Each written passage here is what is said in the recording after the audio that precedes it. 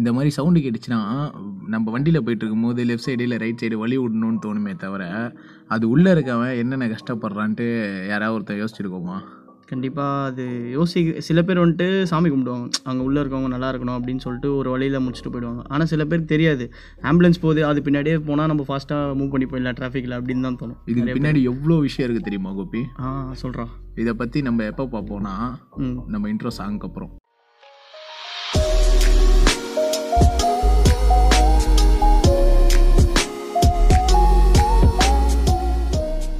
Hello everyone, you are listening to Jobless Junkies, the number one Tamil podcast.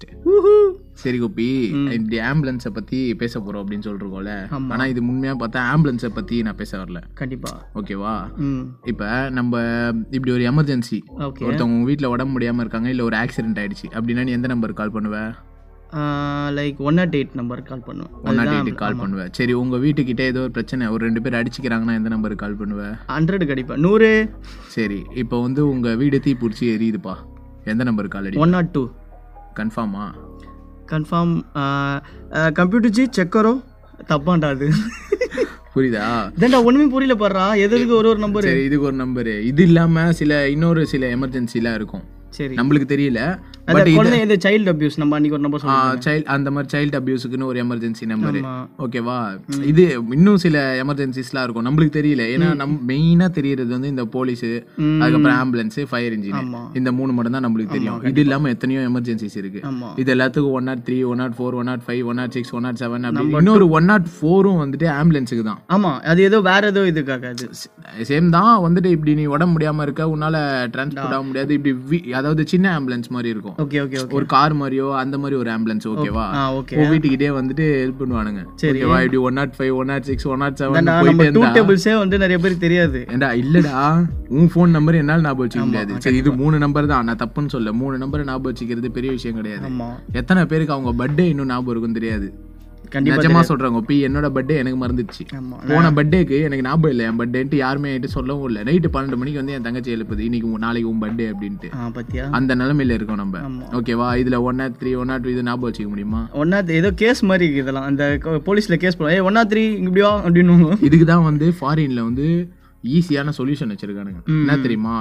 எந்த எமர்ஜென்சியா இருந்தாலும் சரி, ஓகேவா, ஒரே ஒரு நம்பர் 911 அப்படின்ற நம்பருக்கு கால் பண்ணணும். நிறைய இந்த ஃபாரின் மூவிஸ் எல்லாம் வருமே, 911 கால் பண்ணுங்க. ஆமா, எந்த எமர்ஜென்சியா இருந்தாலும் 911 கால் பண்ணுவாங்க. ஏன் தெரியுமா? 911க்கு நீ கால் பண்ணுவ, ஓகேவா? அவன் வந்து போன் எடுப்பான். ஓகேவா? எடுத்த உடனே நீ எந்த பதட்டத்துல இருந்தாலும் சரி, ஒரு நிமிஷம் டீப் பிரீத் பண்ணுங்க அப்படின்ட்டு. இப்ப நான் தான் 911 வச்சுக்கோ. உனக்கு ஒரு ஏதோ ஒரு எமர்ஜென்சி என்கிட்ட சொல்லாத. ஓகேவா? நானா உங்ககிட்ட 911 மாதிரி விசாரிக்கிறேன் உங்ககிட்ட. ஓகேவா? நான் ஃபர்ஸ்ட் கால் பண்றேன். ஓகேவா? ஏன்டா லூசு மாதிரி பண்ற? கால் பண்றேன்னு லூசு மாதிரி பண்றியா? கால் பண்றேன், நீ 911 மாதிரி பேசு. சரி, நான் 911ல வந்து கால் அட்டெண்ட் பண்றேன். ஓகேவா? நீ வந்துட்டு ஏதோ ஒரு எமர்ஜென்சி, சரியா? என்ன நீ என்கிட்ட சொல்லாத, கால்ல நான் எதுமே சொல்ல ஓகேவா? சரி, கால் பண்ணு. ட்ரிங் ட்ரிங். Hello hello hello hello sir. Sir, என் பேர் மணி. நான் 911 எமர்ஜென்சில உங்களோட அட்டெண்ட் பண்றேன். Emergency sir.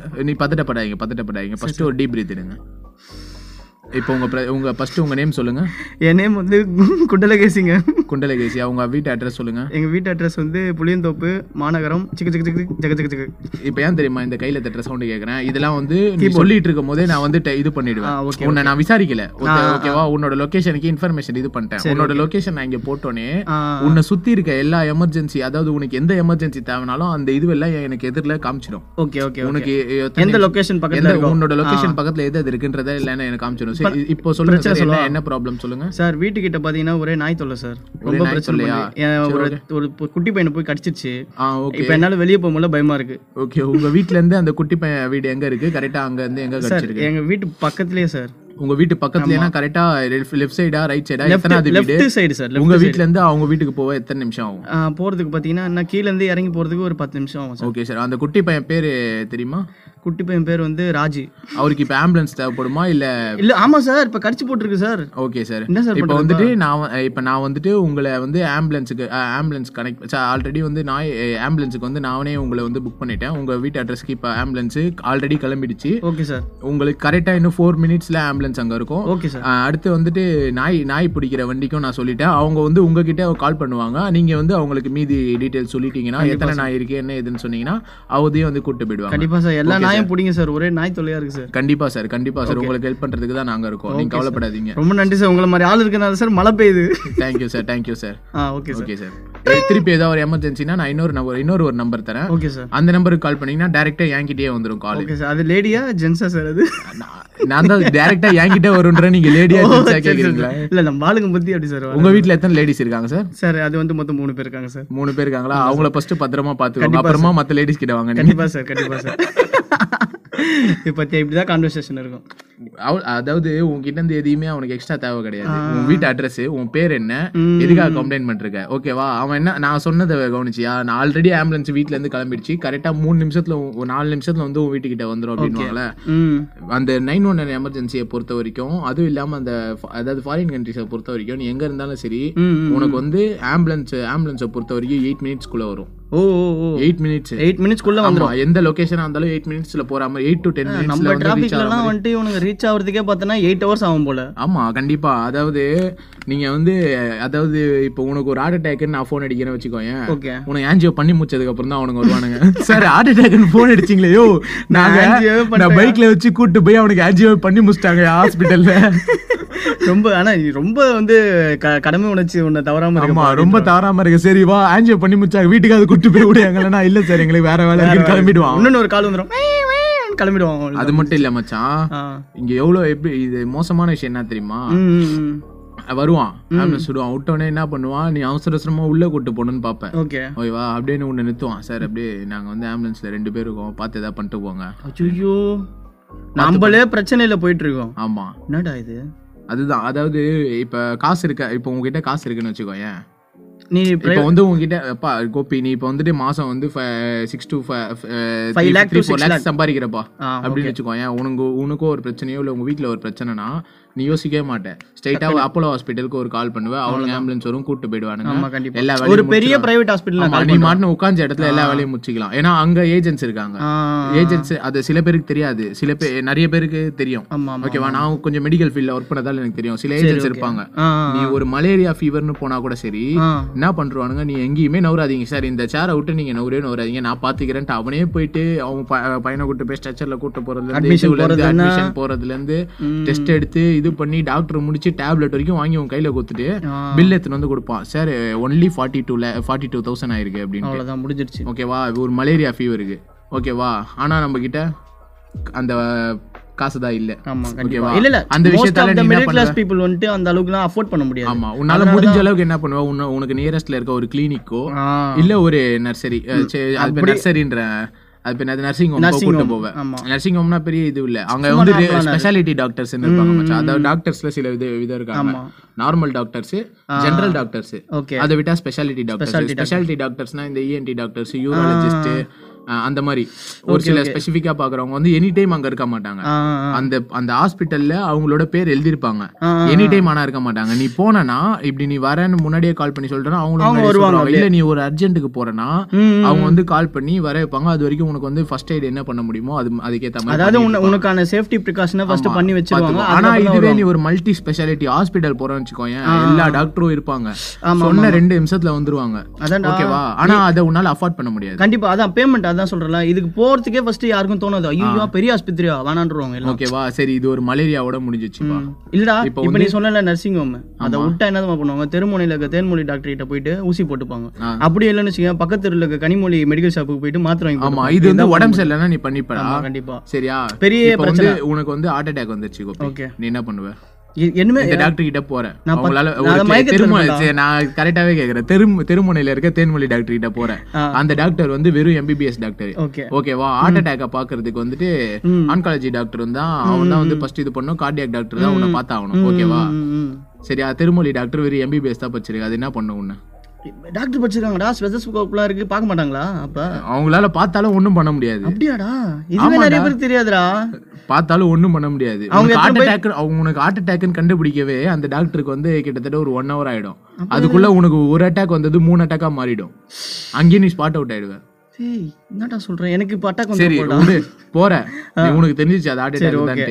தெருமொழி தேன்மொழி டாக்டர் அதுவும் சொல்லிடுச்சு, ஆமா இப்படி வந்து இப்படி நெஞ்சுவலி இதுனே உங்களுக்கு ஹார்ட் அட்டாக், உடனே நீங்க வந்துட்டு பெரிய ஹாஸ்பிட்டல் போய் பாருங்க அப்படின்றாங்க. இது ஹாஸ்பிட்டல் கிடையாதா? அது ஹாஸ்பிட்டல் கிடையாது, அது கிளினிக். நீயே சொன்னல தெருமொழியில இருக்க தேன்மொழி டாக்டர். இல்லடா, அவங்களும் வந்துட்டு மருந்து வச்சிருக்காங்க, மாத்திரை வச்சிருக்காங்க, ரெடிலாம் பண்ண முடியாது, அவங்களால சரி பண்ண முடியாது. உன்னால அங்க போயிட்டு படுத்து 3 நாள் இருக்க முடியுமாங்க உன்னால? கண்டிப்பா இருக்க முடியாது.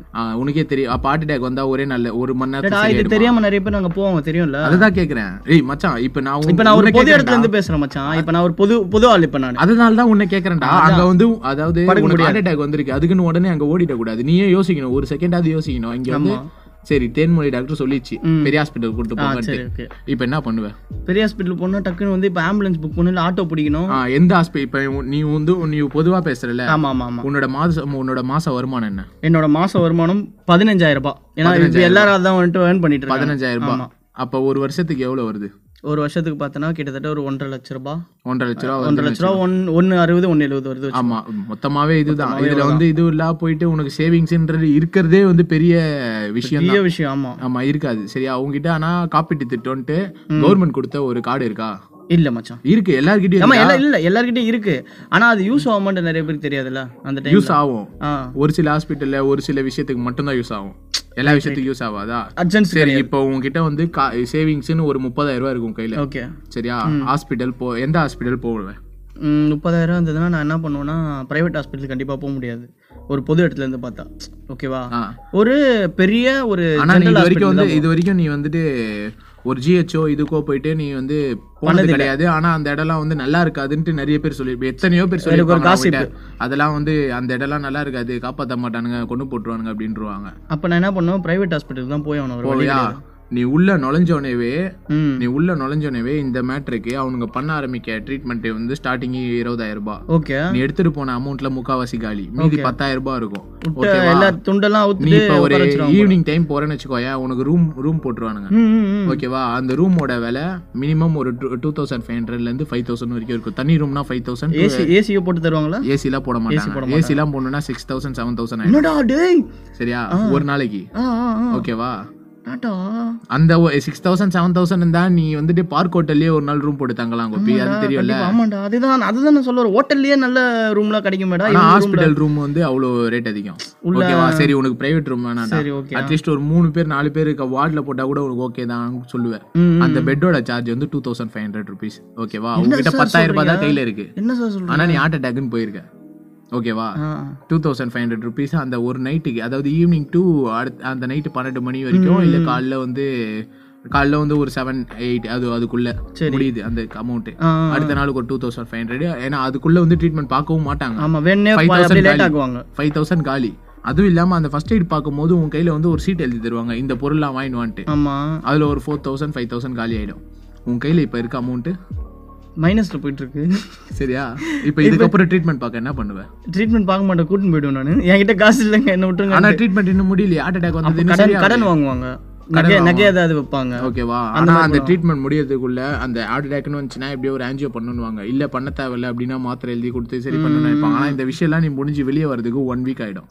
ஓகேவா? நான் உனக்கு சொன்னது ஸ்டார்டிங்கு டோட்டலா ஒரு 7-8 ஹவர்ஸ்லயே வந்துட்டு உனக்கு வந்து உன் கையில இந்த 30,000 ரூபாய் காலி. ஆமா, இதுக்கப்புறம் எப்படி ஒரு வாரம் தான் என் சொத்து அழிச்சிடும் நான். ஆமா சரியா? உனக்கு இப்ப இருக்க வேற வழியே இல்ல. சரி, உனக்கு இருக்க ஒரே வழி கவர்மெண்ட் ஹாஸ்பிட்டல் போகணும். சரி ஓகே, கவர்மெண்ட் ஹாஸ்பிட்டல் போயிடுறோம். கவர்மெண்ட் ஹாஸ்பிட்டல் போனா ஸ்டார்டிங்ல இருந்து என்ன நடக்கும் நான் சொல்ல ஆரம்பிக்கவா? ஓகே சரி, ஆம்புலன்ஸ் இது பண்ணுவேன். ஓகேவா? ஆனா ஆம்புலன்ஸ் வந்துட்டு நீ இப்படி வந்து இப்ப ஆல்ரெடி நீ சொன்ன ஆப்ஷன் படி நீ வந்து ஆல்ரெடி அந்த ஹாஸ்பிட்டல் போயிட்ட. அங்க வந்து நீ இப்ப ஃபர்ஸ்ட் போய் சொல்லணும், எங்களால வந்து இங்க வச்சு பார்க்க முடியாது, என் கையில அந்த காசெல்லாம் காலி. சரி ஓகே, என்ன கவர்மெண்ட் ஹாஸ்பிட்டல் ஷிஃப்ட் பண்றேங்க, நான் போயிடுறேன். சரி ஓகே ஓகேவா? கவர்மெண்ட் ஹாஸ்பிட்டல் ஷிஃப்ட் பண்றதுக்கு அவனுக்கு ஃபார்முலா எழுதி கொடுத்துட்டு அப்பயும் உன் கையில வந்துட்டு ஒரு 10,000 பில்ல கொடுப்பானுங்க. ஓகேவா? இதெல்லாம் வந்துட்டு இவ்வளவு செலவாயிருக்கு அப்படின்ட்டு. ஓகேவா? நீ அந்த கடை வாங்கி இல்லாம இருக்கானுங்க, மனசாட்சியே இல்லன்னு இல்ல கோபி. அவனுங்க அதாவது கவர்மெண்ட் அவங்க எல்லாம் பார்த்து இது பண்ணி வைக்கணும்.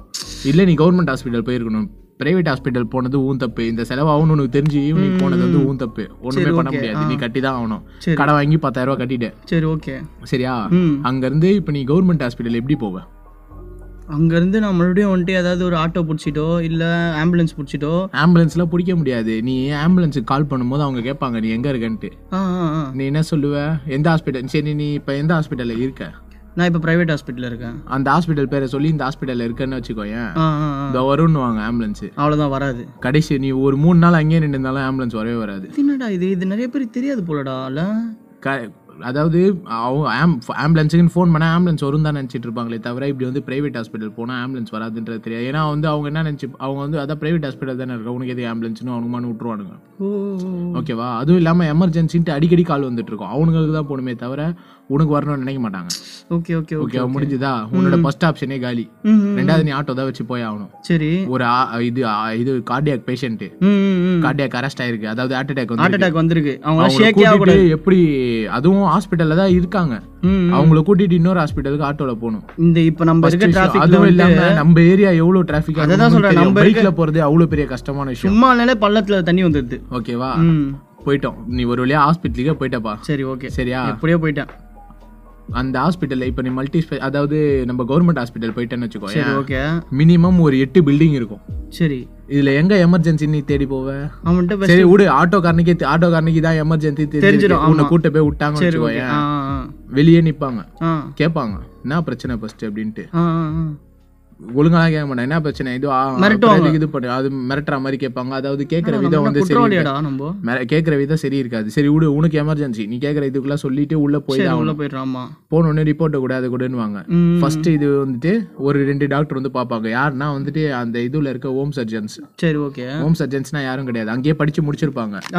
அதாவது ஒரு இப்ப நீ நம்ம வந்துட்டு பிகாம் படிச்சோம்னா அது ஒரு எம்காம்னு 2 டிகிரி இருக்கு பாத்தியா? அதே மாதிரி டாக்டரும் எம்பிபிஎஸ் முடிச்சதுக்கு அப்புறம் எம்எஸ்சி இல்ல எம்டி அந்த மாதிரி படிப்பாங்க. எக்ஸ்ட்ரா படிப்பு, அதாவது மாஸ்டர் ஆஃப், அதாவது டாக்டரேட் இன் மெடிசன் இல்லனா மாஸ்டர் சர்ஜன், இந்த மாதிரி 2 இது இருக்கு. இது 2த்துல ஏதாவது ஒன்று படிச்சிருப்பாங்க. அவங்க மாதிரி ஒரு 2 பேர் முடிச்சிட்டு அவங்க வந்து அதாவது ஹாஸ்பிட்டல்ல 2 வருஷம் ட்ரைனிங் எடுத்துட்டு இருக்காங்க. இப்பதான் 2 வருஷம் ட்ரைனிங் அப்புறம் தான் அவங்க வெளியே வேலைக்கு போக முடியும். ஓகே, அதனால இங்க ட்ரைனிங் எடுத்துக்கறாங்க வந்துட்டு. ஆமா, எல்லாரும் படிச்ச ஹாஸ்பிட்டல்லே தான் ட்ரைனிங் எடுத்துப்பாங்க மோஸ்ட்லி. ஓகேவா? அந்த மாதிரி ட்ரைனிங் எடுத்துட்டு இருப்பாங்க. அந்த டாக்டர் வந்து 2 பேர் பாப்பாங்க. அவங்களுக்கு நீ சொல்லுவ எல்லா இதுவுமே ஒரே சிம்பிள் ஹார்ட் அட்டாக்னு முடிஞ்சிடாது. ஓகேவா? காம்ப்ளிகேஷனா இருக்கும் எழுதுறதுக்கு. அவங்களுக்கு எப்படி என்ன எழுதுறதுன்னே தெரியாது. யோசிப்பாங்க என்ன எழுதுறா, சரி இதை மாதிரி ஒன்று எழுதி கொடுப்போம் அப்படின்னு எழுதி கொடுத்துருவாங்க. உன்னை எமர்ஜென்சி வார்டுக்குள்ள ஸ்ட்ரெச்சர்ல போட்டு எடுத்துட்டு போயிடுவாங்க. சரி, பின்னாடியே நீ போவ, உன்னை நிறுத்துவான் வாட்ச்மேனு. பா உள்ளலாம் போக கூடாதுன்னு. இல்ல நான் பேஷண்ட் கூட வந்திருக்கேன்னா, பேஷண்ட் கூட வந்தவங்க உள்ள போயிட்டாங்க, நீ எக்ஸ்ட்ரா இல்ல நீ போக கூடாதுன்னு. ஒரு ஆள் தான் உள்ள போகணும், ஒரே ஒரு ஆள் தான் உள்ள போகணும். இது என்னடா இது? சரியா? இப்ப வந்து உள்ள போயிருக்க, அதாவது பேஷண்ட் லேடிஸ்ன்னு வச்சுக்கோ. ஓகேவா? அவங்களால ஏஞ்சிக்க முடியாதுன்னு வச்சுக்கோ. தூக்குறதுக்கு கொள்றதுக்கு நீ வேணும். இல்ல சப்போஸ் ஒரு ரெஸ்ட் ரூம் ஏதாவது போகணும்னு நினைச்சாங்கன்னா ஒரு லேடிஸ் தான் வேணும். ஆமா, கண்டிப்பா. இப்ப என்ன பண்ணுவ நீ? உன் நிலைமை இல்ல, இப்ப நீ என்ன பண்ணுவ? அவங்கள அனுப்புவியா இல்ல நீ உள்ள போவியா? அவங்களால, ஆனா உங்க கூட உள்ள போயிருக்க லேடிஸால தூக்கவும் முடியாது, அவங்கள வெயிட்டா இருப்பாங்கன்னு வச்சுக்கோ. ஓகே, என்ன பண்ணுவ நீ? வெளியும் வர முடியாது, உள்ள இருக்கவங்களும் வெளியே போக முடியாது, வெளியே இருக்கவங்களும் உள்ள வர முடியாது. அவங்க அப்படியே அதான் ஒண்ணுமே புரியாது நமக்கு, என்ன பண்றதுன்னு தெரியாது, என்ன பண்றதுன்னு தெரியாது. சரியா? சரி, அட்லீஸ்ட் வந்துட்டு அவங்க லேடிஸால இது பண்ண முடியும்னு வச்சுக்கோ. சரி, உள்ள அனுப்பிச்சிடுற, நீ வெளியே நின்றுட்டு இருக்கணும். உள்ள போனோடனே என்ன எதுன்னு பார்த்து ஃபர்ஸ்ட் எய்ட்லாம் கொடுத்துருவாங்க. அதாவது டாக்டர்ஸ் கிட்ட வந்து பிரச்சனை இருக்காது. சரி, டாக்டர்ஸ் வந்து அவங்க பேஷண்ட்டுக்கு என்னென்ன பண்ணணுமோ அதெல்லாம் பண்ணிடுவாங்க. ஏன்னா எந்த டாக்டருமே எதுவுமே இது பண்ண மாட்டாங்க. கவர்மெண்ட் ஹாஸ்பிட்டல் பழைய மாதிரிலாம் கிடையாது. டாக்டர்ஸ் வந்து கரெக்டா நடந்துப்பாங்க. எல்லா என்னென்ன இதுவோ அதெல்லாம் கரெக்டா பண்றாங்க. ஃபர்ஸ்ட் எய்டா இருந்தாலும் ஃபர்ஸ்ட் எய்ட் இதெல்லாம் பண்ணிடுவாங்க. அங்க சுத்தி வேலை பாக்குறாங்க பாத்தியா, அங்கதான் ப்ராப்ளம். ஓகேவா? நெக்ஸ்ட் வாட்டி நீ அந்த வாட்ச்மேன் கிட்ட போய் சொல்லு, இல்லனா அப்படி வந்து இங்க ரெஸ்ட் ரூம் போகணும்னு கூப்பிடுறாங்க, தண்ணி குடுக்கணும்னு கூப்பிடுறாங்கன்னா அதெல்லாம் உள்ள அனுப்ப முடியாதுன்னுவான். ஓகேவா? ரைட், உள்ள அனுப்ப முடியாதுன்னுவான். நீ ஒரு 5 வாட்டி 6 வாட்டி கேட்டதுக்கு அப்புறம் சரி ஏதாவது பார்த்து பண்ணு உள்ள அனுப்புறேன் அப்படின்னுவான். பாத்தியா? இந்த காசு எப்படா சரி நம்ம கொடுத்துறோமே வச்சுக்க, அந்த காசு எப்படா நீ என்ன பண்ணணும் வந்து எப்படி நிக்கும்னா அதெல்லாம் நம்ம யோசிக்க முடியாது. உன்னோட பிரச்சனை என்ன? எனக்கு உள்ள போய் ஆகணும், இல்ல எனக்கு வேலை ஆகணும். ஆமா, அதை இவனுக்கு யூஸ் பண்ணிக்கிறது. லஞ்சம் கொடுக்கறது வந்து லஞ்சம். அவங்களுக்கு வந்து அதாவது எல்லா ஹாஸ்பிட்டல்லையும் போட்டிருப்பாங்க, எல்லா கவர்மெண்ட் ஹாஸ்பிட்டல்லையும் எழுதி போட்டிருப்பாங்க இப்படி வந்து வேலை செய்யறவங்களுக்கு காசு தரக்கூடாது. ஆனா குடுக்கலனா உன்னை உள்ள அனுப்ப மாட்டான். அதான்டா, அப்ப நான் லஞ்சம் கொடுக்கலடா நானு. அதாவது என்ன வந்துட்டு அவன் லஞ்சம் கொடுக்க வைக்கிறான். என்னன்னா என் வேலை கொடுத்துட்டேன்னு வச்சுக்கோயேன். இப்ப உன் மேலேயும் தான் கேஸ், லஞ்சம் கொடுத்தவன் மேலேயும் தான் கேஸ். ஓகேவா? சரி விடு, நீ ஒரு 10 ரூபாய் கொடுக்குற.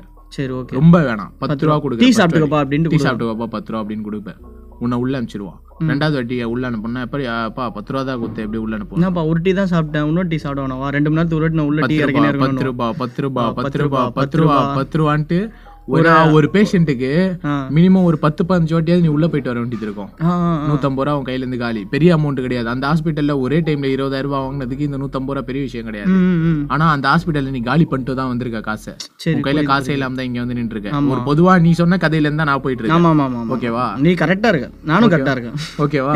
இப்ப யாரு கரெக்டா இல்லன்னா இதை கேட்டவங்களுக்கு தான் புரியாது. இது நிறைய பேருக்கு வந்து புதுசா தெரியும் இது விஷயங்கள் கேட்கும்போது. கவர்மெண்ட் ஹாஸ்பிட்டல் நிறைய பேர் மச்சான் இப்ப கேட்டுட்டு இருக்கவங்களே நிறைய பேர் வந்து கவர்மெண்ட் ஹாஸ்பிட்டல்னா என்ன இதுன்னு போய் பாத்துருக்க கூட மாட்டாங்க மச்சான். சில பேர் வந்துட்டு அதை பத்தி கேட்டிருப்பாங்களே தவிர அதை வந்துட்டு உள்ள போய் என்ன நடக்குதுன்னு தெரிய மாட்டாங்க. ஓரளவுக்கு வந்துட்டு அதாவது கேட்டுட்டு இருக்கவங்கள நான் வந்து நம்ம அனலிஸ்ட்ல போய் பார்த்ததுல நம்ம பாட்காஸ்ட்டை கேட்டுட்டு இருக்கவங்க வந்து 25 வயசுக்குள்ள இருக்கவங்க தான் அதிகம். 25 வயசுக்கு மேல இருக்கவங்க வந்து கம்மி தான். ஓகேவா? இப்போ வந்து 25 வயசுக்குள்ள இருக்கவங்கன்னா மோஸ்ட்லி வந்து நிறைய பேர் வந்து ஏதோ ஒரு வீட்டுல பிரச்சனையோ இல்ல இப்படி பெரியவங்களுக்கு உடம்பு சரியில்லைன்னா பெரியவங்க தான் வந்து ஹாஸ்பிட்டல் கூட்டு போயிருப்பாங்க, பாத்துருப்பாங்க, ஹாஸ்பிட்டல் வச்சு பாத்துருப்பாங்க. நீங்க வந்து வீட்டுல தான் இருந்திருப்பீங்க. நம்ம வந்து எல்லாம் முடிஞ்சிட்ட பிறகுதான் போய் பாத்துக்கிறது. ஒரு வாட்டி ஆயா உன்னை பாக்கணும்ன்றாங்க வாங்கடானா அப்படின்னு டப்புன்னு போயிட்டு பாத்துட்டு வரது. போயிட்டு பாத்துட்டு ஆயா கிட்ட ஒரு 10 ரூபா வாங்கி வந்துடுறது. ஆமா, ஓகேவா? ஆயா வந்து அப்ப நல்லா இருப்பாங்க, உடம்பு சரியில்லாத சரியாயி நல்லா இருப்பாங்க. அப்ப வந்து பாத்துட்டு இது பண்ணிட்டு இருப்பீங்க. ஓகேவா? ஆனா உள்ள என்ன நடக்குதுன்னு யாருக்குமே தெரியாது மச்சான். இப்ப இதுக்கு மேல நான் சொல்லாம வேணாம்னு கூட தெரியல. இல்ல இது நம்ம பார்ட் 2 போடலாம். என்னன்னா இப்ப நம்ம வந்து இந்த எமர்ஜென்சி இது வந்துட்டு இங்க இப்படி இருக்கு, ஓகேவா? ஃபாரின்ல எப்படி இருக்கு இதை சொல்லிட்டு இதை முடிச்சுட்டு அடுத்த பார்ட்ல என்ன நடந்துன்ற உண்மையை நம்ம சொல்லிடலாம். ஓகேவா? சரி, இப்ப ஃபாரின்ல எப்படி நடக்குது அப்படின்ற சரி இப்ப ஒரு பாதி அளவுக்கு வந்திருக்கோமா? இப்ப வந்து இந்தியால அதாவது நம்ம இதுல எப்படி நடக்குதுன்ற சொல்லிருக்கோம். இப்ப ஃபாரின்ல இதே எமர்ஜென்சிடா உனக்கு, ஓகேடா? சரியா? நீ வந்துட்டு இப்படி வந்து யூஎஸ்ல எங்கேயோ ஒரு இடத்துல இருக்க, சரி, ஓகேவா? இப்போ எமர்ஜென்சி, ஓகேவா? உன் கையில நீ அங்கேயும் வந்துட்டு ஒரு 15,000 ரூபாய் ஈக்குவலுக்கு அங்க வந்து வாங்கிட்டு இருக்கேன்னு வச்சுக்கோ. அங்க ஒரு 30,000 ரூபாய் நம்ம காசுக்கு அங்க வாங்கிட்டு இருக்க வச்சுக்கோ. ஒரு மினிமம் சேலரி சரி வாங்கிட்டு இருக்க, ஓகேவா? இப்ப நீ வந்து எப்படி போன வாட்டி எப்படி போன் அடிச்சியா இல்ல திருமணி தென் டாக்டர்ல இருந்து ஆரம்பிச்சியோ, தென்மொழி டாக்டர்ல இருந்து ஆரம்பிச்சியோ? இப்ப நீ வந்துட்டு ஹார்ட் அட்டாக், இப்ப உங்க வீட்டுல இருக்க யாரோ ஒருத்தவங்க ஹார்ட் அட்டாக் வந்துச்சு, நீயும் உங்க ஒய்ஃபும் இருக்கீங்கன்னு வச்சுக்கோ. நீயும் உங்க ஒய்ஃபும் இருப்பீங்க, உங்க மாமியாருக்கு வந்து இப்படி ஹார்ட் அட்டாக், சரியா? இப்ப நீ என்ன பண்ணுவேன்றதை நான் சொல்லிட்டா? என்ன பண்ணணும்ன்றதை நான் சொல்லவா இல்ல நீயே பண்றியா? நானே சொல்லவா? நானே பண்ணுவா? டக்குன்னு எடுத்துன்னு 911 நான் எடுப்பேன். நீ எடுப்ப. Hello sir. பதறாதீங்க சார், சொல்லுங்க உங்க பேர் சொல்லுங்க சார். சார் என் நேம் பாத்தீங்கன்னா கோபிநாத் சார். சார் உங்க வீட்டு அட்ரஸ் சொல்லுங்க சார். எங்க வீட்டு அட்ரஸ் வந்து 20.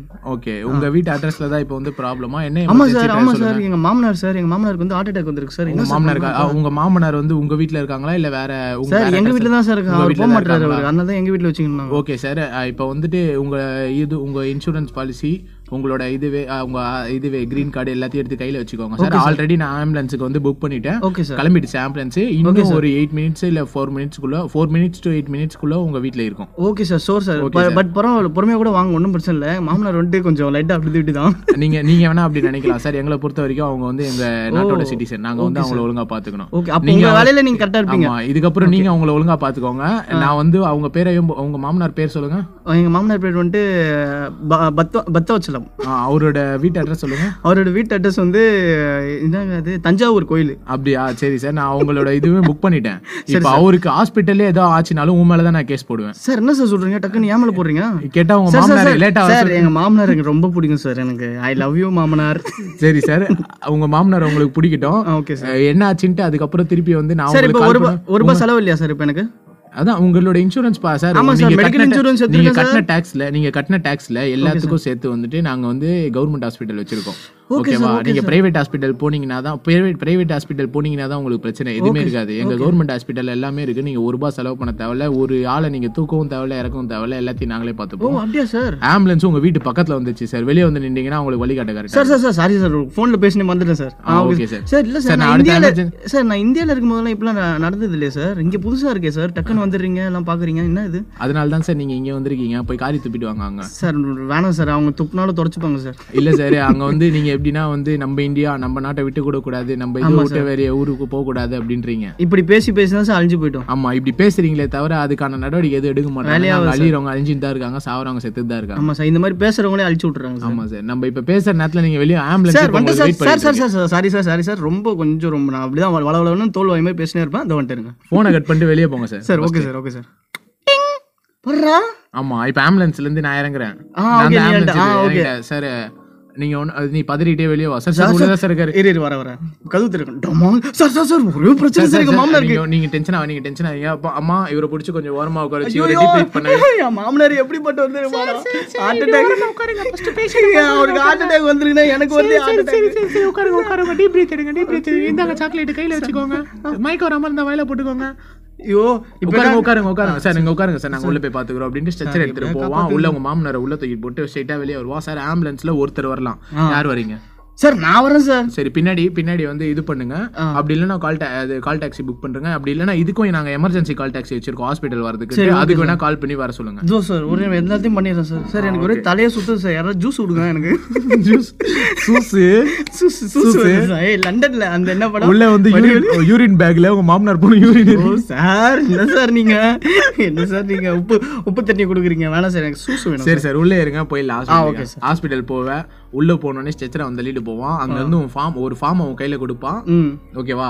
அங்க ரிசப்ஷனிஸ்ட் வந்து உன் கையில ஃபார்ம் குத்துருவாங்க. ஃபார்ம் குத்துறாங்கன்ற இது என்னடா ஹாஸ்பிட்டல் எமர்ஜென்சின்னு போனா ஃபார்ம் கொடுக்குறாங்களேன்னு பயந்துராத. ஓகேவா?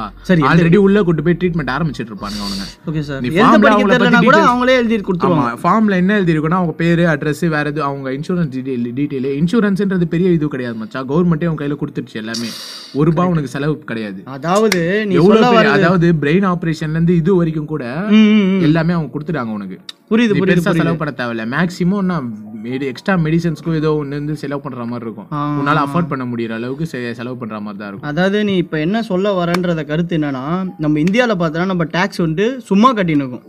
ஒன்னுத்துக்கும் பிரோஜனம் கிடையாது. நம்ம மெடிக்கல் இன்சூரன்ஸே கிடையாது. நம்ம டாக்ஸ் எது கட்டிட்டு இருக்கேன்னா அரசியல்வாதிகளா வீடு கட்டுறதுக்கு. அப்படி ஐயோ ஆமாடா, ஆமா அவங்க பாக்கெட்டுக்குள்ள போறதுக்கு நம்ம பாக்கெட்ல இருந்து அவங்க வீடு கட்டுறதுக்கு, அவங்க சின்ன வீட்டுக்கு எல்லாம் நம்ம பணம், சின்ன வீட்டு பசங்களாம் வீடு கட்டுறதுக்கு தான் கட்டிட்டு இருக்கே தவிர உன்னோட இதுக்கு எதுவும் நீ கட்டல. அப்ப நம்ம பாக்கெட்ல இருந்து அவங்களுக்கு போகுது, நம்ம காசு தான் எல்லாம் அங்க பில்டிங்கா கட்டுறது.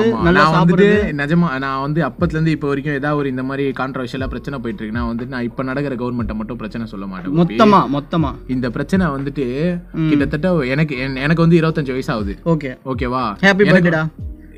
ஹாப்பி பர்த்டே இப்ப இல்லடா, இப்பவே முடிஞ்சிச்சுடா. சரி ஓகே சரியா, 25 வயசு ஆகுது. ஓகேவா? எனக்கு விவரம் தெரிஞ்சு ஒரு 5-6 வயசுல இருந்து நான் கவர்மெண்ட் ஹாஸ்பிட்டல பத்தி பாத்துட்டு இருக்கேன். ஏன்னா வந்து நாங்க வந்து பெரிய ஓரளவுக்கு பிரைவேட் ஹாஸ்பிட்டல் அஃபோர்ட் பண்ற அளவுக்கு ஃபேமிலி கிடையாது. ஓகேவா? அது இல்லாம கவர்மெண்ட்டுக்கு சப்போர்ட் பண்ற மாதிரி ஓரளவுக்கு ஒரு சின்ன ப்ராப்ளம், இது ஏதோ சின்ன ப்ராப்ளம்னா நாங்க வந்து பிரைவேட் ஹாஸ்பிட்டல்ல போய் பார்த்துப்போம். இல்ல ஒரு மலேரியா, டைஃபாய்டு அந்த மாதிரி இதுக்கு அட்மிட் பண்ற நிலைமை வந்தா கூட சரி பிரைவேட் ஹாஸ்பிட்டல் வச்சு பார்த்தா ஒரு 2 நாள் 3 நாளைக்கு, அதுக்கு மேல எங்களால அஃபோர்ட் பண்ண முடியாது. ஓகேவா? கவர்மெண்ட் ஹாஸ்பிட்டல் தான் நாங்க போய் ஆகணும். அப்படி இல்லைன்னா ரொம்ப கம்மியா காசு வாங்குற மாதிரி ஹாஸ்பிட்டல்ஸ், ட்ரஸ்ட் ஹாஸ்பிட்டல்ஸ்னு இருக்கு. அதுவும் வந்து ஈக்குவலா கவர்மெண்ட் ஹாஸ்பிட்டல் ஈக்குவலா தான் இருக்கும். அதுக்கு எனக்கு கவர்மெண்ட் ஹாஸ்பிட்டலே போயிடலாம். அந்த மாதிரி ஒரு நிலைமை தான். ஓகேவா? நான் சின்ன வயசுல இருந்து கவர்மெண்ட் ஹாஸ்பிட்டல் போயிருக்கேன். எவ்வளவு எப்படி நடக்கும் அப்படின்றதெல்லாம் தெரியும். இப்போ வந்து எப்படி தெரியுமா ஆயிடுச்சு, எனக்கு பழகிடுச்சு. சரி நீங்க இப்படிதான் பண்ண போறீங்க, இதுக்கேத்த மாதிரி. இப்ப நான் கவர்மெண்ட் ஹாஸ்பிட்டல் போற வச்சுக்கோயேன், காசு என்ன தெரியுமா, என் கையில ஒரு 1000 ரூபாய் இருக்குன்னு வச்சுக்கோயேன். எப்ப 1000 ரூபாய் 10 ரூபா நோட்டா கொடுப்பான்னு நான் கையில மாத்தி வச்சேன். அவ்வளவுதான் முடிஞ்சிச்சு. இருக்கிற எல்லா செக்யூரிட்டி உள்ள விட்டாலே நம்ம உள்ள போயிடலாம். ஆமா, ஒருத்தரையும் 10 ரூபா குத்துட்டே தான் போய் ஆகணும். என் வழி, என் நிலைமை அப்படி. ஓகேவா? அந்த 1000 ரூபாய் கூட என்கிட்ட இல்லடா அப்படின்னு வச்சுக்கோயேன், நான் எதுவுமே பண்ண முடியாது. ஒண்ணுமே பண்ண முடியாது. ஒண்ணுமே பண்ண முடியாதுன்னா ட்ரீட்மெண்ட் அங்க நடந்துட்டு தான் இருக்கும். உன்னால உள்ள போயிட்டு என்ன நடக்குது என்ன ஏதுன்னு தெரிஞ்சுக்க முடியாது மச்சான். உள்ள அதாவது ஒரு பேஷண்ட் எத்தனை பேர் உள்ள போட்டிருக்கேன்னா நீ வெளியே என்ன நடக்குதுன்னு தெரிஞ்சுக்கணும்னு நினைப்பேன். அதான் தெரிஞ்சுக்க முடியாது. ஆனா நான் ஃபர்ஸ்டே சொல்லிட்டேன் பாத்தியா, டாக்டர்ஸ் அவங்க வேலை, அதாவது அவங்களோட வேலை என்ன தெரியுமா, ஒருவங்கள காப்பாத்தி விடுறாங்க. ஆமா. இப்ப இன்னொரு பிரச்சனை என்ன தெரியுமா, இப்ப வந்து ஏதோ ஒரு ஸ்கேனோ ஏதோ எடுக்கணும் அப்படின்ட்டுனா 8 பில்டிங் இருக்கு, எங்க போகணும் என்ன எதுன்னு தெரியாது. உன் கையில வந்து பிளட்டை கொடுத்துட்டு, அதாவது சாம்பிள் பிளட்டை கொடுத்துட்டு இதை போய் டெஸ்ட் கொடுத்துருவாங்க. புது பில்டிங்ல போடணுவான். அங்க பார்த்தா இருக்க எல்லா பில்டிங்கும் புதுசா இருக்கும், பெயிண்ட் அடிச்சு வச்சிருப்பாங்க. ஓகேவா? எது புது பில்டிங்னே தெரியாது. ஒருத்தர் இப்ப என்ன காலையிலேயே வந்து டென்ஷன் பண்றேன், என்ன இப்பதான்டா எத்தனை பேருக்குடா சொல்றது, போடா அன்சைட் இருக்கா போடா அப்படின்னு. அவரு உடம்புக்குள்ள போட்டாரா அப்படி பேசுறேடா மச்சான். நான் அதான் சொல்றேன், சின்ன வயசுல இருந்து பாத்துட்டு இருக்கேன் இந்த மாதிரி விஷயத்தெல்லாம். ரைட் ஓகேவா? அதாவது மனசுக்குள்ளேயே போய் பதிஞ்சிட்டு இருக்கு, அதனாலதான் அது வெளியே கிட்ட கரெக்டா வருது. ஆமா. அதனால இந்த எபிசோட நம்ம எதனால இதை பேச வந்த காரணம் என்னன்னா, நம்மளால ஒரு எமர்ஜென்சி அப்படின்னும் போது இவ்வளவு பிரச்சனையை ஃபேஸ் பண்ணிட்டு இருக்கோம். ஆனா இதுவே ஃபாரின்ல போனா அதுக்குன்னு ஒரு விஷயத்துக்கும் பெர்ஃபெக்ட்டா அவங்க வந்துட்டு எல்லாத்துக்கும் செட் பண்ணி வச்சிருக்காங்க. அதனாலதான் அது இன்னும் வந்து அந்த டெவலப்டு கண்ட்ரிஸா இருக்கு. நம்ம இன்னும் டெவலப்பிங்காவே இருக்கும் பல வருஷமா. அதாவது இதை நான் யாரை போய் சரி, ஆமா நம்ம யாரை போய் இப்போ குறை சொல்லுவோம். ஆம்புலன்ஸ் வந்து இப்போ வருதுன்னு வச்சுக்கேன், அது சீக்கிரமா போடலாம், யாரை குறை சொல்லுவோம். ரோடு ஒழுங்கா போடலன்னு குறை சொல்லுவோமா? இல்லை எல்லாரும் வண்டி வாங்கி பண்ணலாம். நம்ம வந்து இதை வந்து யாரால சரி பண்ண முடியுன்றத ரிசர்ச் பண்ணிட்டு பார்ட் 2ல வந்து பேசுவோம். பார்ட் 2ல ஒரு இதே எங்களுக்கு வந்து ஒரு ரியல் லைஃப் இன்சிடென்ட் வந்து ஒரு 3 days பேக் நடந்திருக்குமா. எனக்கு வந்து நிறைய நடந்திருக்கு. 3 days பேக்கும் ஒரு இன்சிடென்ட் நடந்துச்சு. என்ன நடந்துச்சுன்றத டீட்டெயிலா சொல்லிட்டு இதை சரி பண்றதுக்கு அட்லீஸ்ட் இதுக்கப்புறம் வந்துட்டு இந்த மாதிரி நடக்காம இருக்கிறதுக்கு நம்மளால முடியும் அப்படின்றத ரிசர்ச் பண்ணிட்டு யார் இதை சரி பண்ண முடியும்ன்றத பார்த்துட்டு வந்து பார்ட் 2ல வந்து சொல்லுவோம் நம்ம. ஆமா கண்டிப்பா. ஆமா கண்டிப்பா பார்ட் 2க்கு வந்து கண்டிப்பா வெயிட் பண்ணுங்க. ஏன்னா இதுக்கான சொல்யூஷன் வந்து அதுல தான் தெரியும். நம்ம அடுத்த நாளே நம்ம இந்த பாட்காஸ்ட்டை போடலாம். ஏன்னா இது பேசணும்னு வச்சுக்கோங்களேன் 1 hour மேல போயிடும். நம்ம சொல்ற விஷயங்கள் எல்லாருக்கும் போய் ரீச் ஆகாது. ஆல்ரெடி நீங்க வந்துட்டு வீடியோவோட டைமிங்க பார்த்தோன்னே வந்து டென்ஷன் ஆயிட்டு இருப்பீங்க. என்னடா 30 நிமிஷம் பேசி வச்சிருக்கீங்க என்ன இதுன்னு. அதாவது இது ஒரு எமர்ஜென்சி, எல்லாருக்குமே இதுக்கப்புறம் உங்களுக்கும் யூஸ் ஆகணுன்றதுக்காக தான் நாங்க பேசி இதை முடிஞ்ச அளவுக்கு எல்லாருக்கும் ஷேர் பண்ணி விடுங்க. நம்ம இந்தியா எப்படி இருக்கு பாத்தீங்களா. ஆனா ஃபாரின்ல பாருங்க ஒரே ஒரு கால்ல எல்லா வேலையும் முடியுது. அப்ப எப்படின்னா அவங்க வந்துட்டு கரெக்டா அந்த கவர்மெண்ட் வந்து மக்களுக்காக விஷயத்தை வந்து பண்ணிட்டு இருக்காங்க. இங்க வந்து மக்களுக்காக எதுவுமே பண்றது இல்ல. அதான் உண்மை. நம்ம தான் கடைசி வரைக்கும் வந்து கத்திக்கிட்டே இருந்து இவன் வந்தா மாதிரி முடிச்சிடலாம்டா, முடிக்குது. இது க்ளோசிங்டா. சரி க்ளோசிங். அதான் இது நடந்தா மாறிடும், அது நடந்தா மாறிடும் இருக்கும். சோ அதனால இதை எப்படி மாத்த முடியும்ன்றத தீர்வை வந்து நான் பார்ட் 2ல சொல்றேன். சோ பார்ட் 2க்காக கண்டிப்பா வெயிட் பண்ணிட்டு இருங்க. நீங்க இவ்வளவு நேரம் கேட்டுட்டு இருந்தது ஜாப்லெஸ் ஜாக்கீஸ். நம்ம எல்லா பிளாட்ஃபார்ம்லயும் இருக்குங்க. நாங்க இதுக்கப்புறம் இதுல வரும் அதுல வரும்னு சொல்ல மாட்டோம். நான் சொல்றேன் நம்ம எதுல வருவோம், நாங்க எதுல வருவோம் நீ சொல்லு, நான் டக்கு சொல்றேன். நம்ம வந்து யூடியூப்ல வருவோம். யூடியூப்ல, ஸ்பாட்டிஃபைல, பாக்கெட் கேஸ்ட்ல, கூகுள் பாட்காஸ்ட்ல, ஐவூல, அதுக்கப்புறம் ஆங்கர்ல, அதுக்கப்புறம் பாத்தீங்கன்னா லிசன் பாட்காஸ்ட். ஸோ என்னமோ இருக்கு. எல்லா பாட்காஸ்ட்டும் நாங்கள் வந்துடுவோம். முக்கியமாக வந்துட்டு பாட்காஸ்ட் யாருமே, அதாவது ஸ்பாட்டிஃபை இந்த மாதிரி மியூசிக் ஆப் யாருமே ஏற்றி வைக்கலனா அவங்களுக்காக தான் நாங்கள் வந்து யூடியூப்லேயே போடுறோம். ஆமா யூடியூப்ல இப்போதான் கொஞ்சம் நல்லா போயிட்டு இருக்கு. ஆமா கண்டிப்பா. ஒரு 100 வாட்ச் ஹவர்ஸ் மேல வந்துருச்சு இப்போதான். கண்டிப்பா வந்து ஒரு 4000 வந்துச்சுன்னு வச்சுக்கோங்க. நடுவில் ஆட்லாம் வைக்க மாட்டோம். ஸ்டார்டிங்ல வச்சு விட்டுருவோம். ஸ்டார்டிங்ல இருந்து 30 நிமிஷத்துக்கும் ஒரு நிமிஷத்துக்கு ஆட் வச்சு கோபி உங்களை சாவடிப்பான். இல்லடா நமக்கு பாப்பாங்கடா. ஏன்னா இதுல பாட்காஸ்ட்ல ஒன்றும் ஏர்னிங்ஸ்லாம் கிடையாது, உனக்கே தெரியல. அதனால முடிச்சிடலாமா. லாஸ்டா குடும்ப பாட்டு இல்ல, ஆம்புலன்ஸ் பாட்டே போடலாம். Jobless junkies. போகும்போது ஏதாவது பார்த்து பண்ணிட்டு போங்க சார்.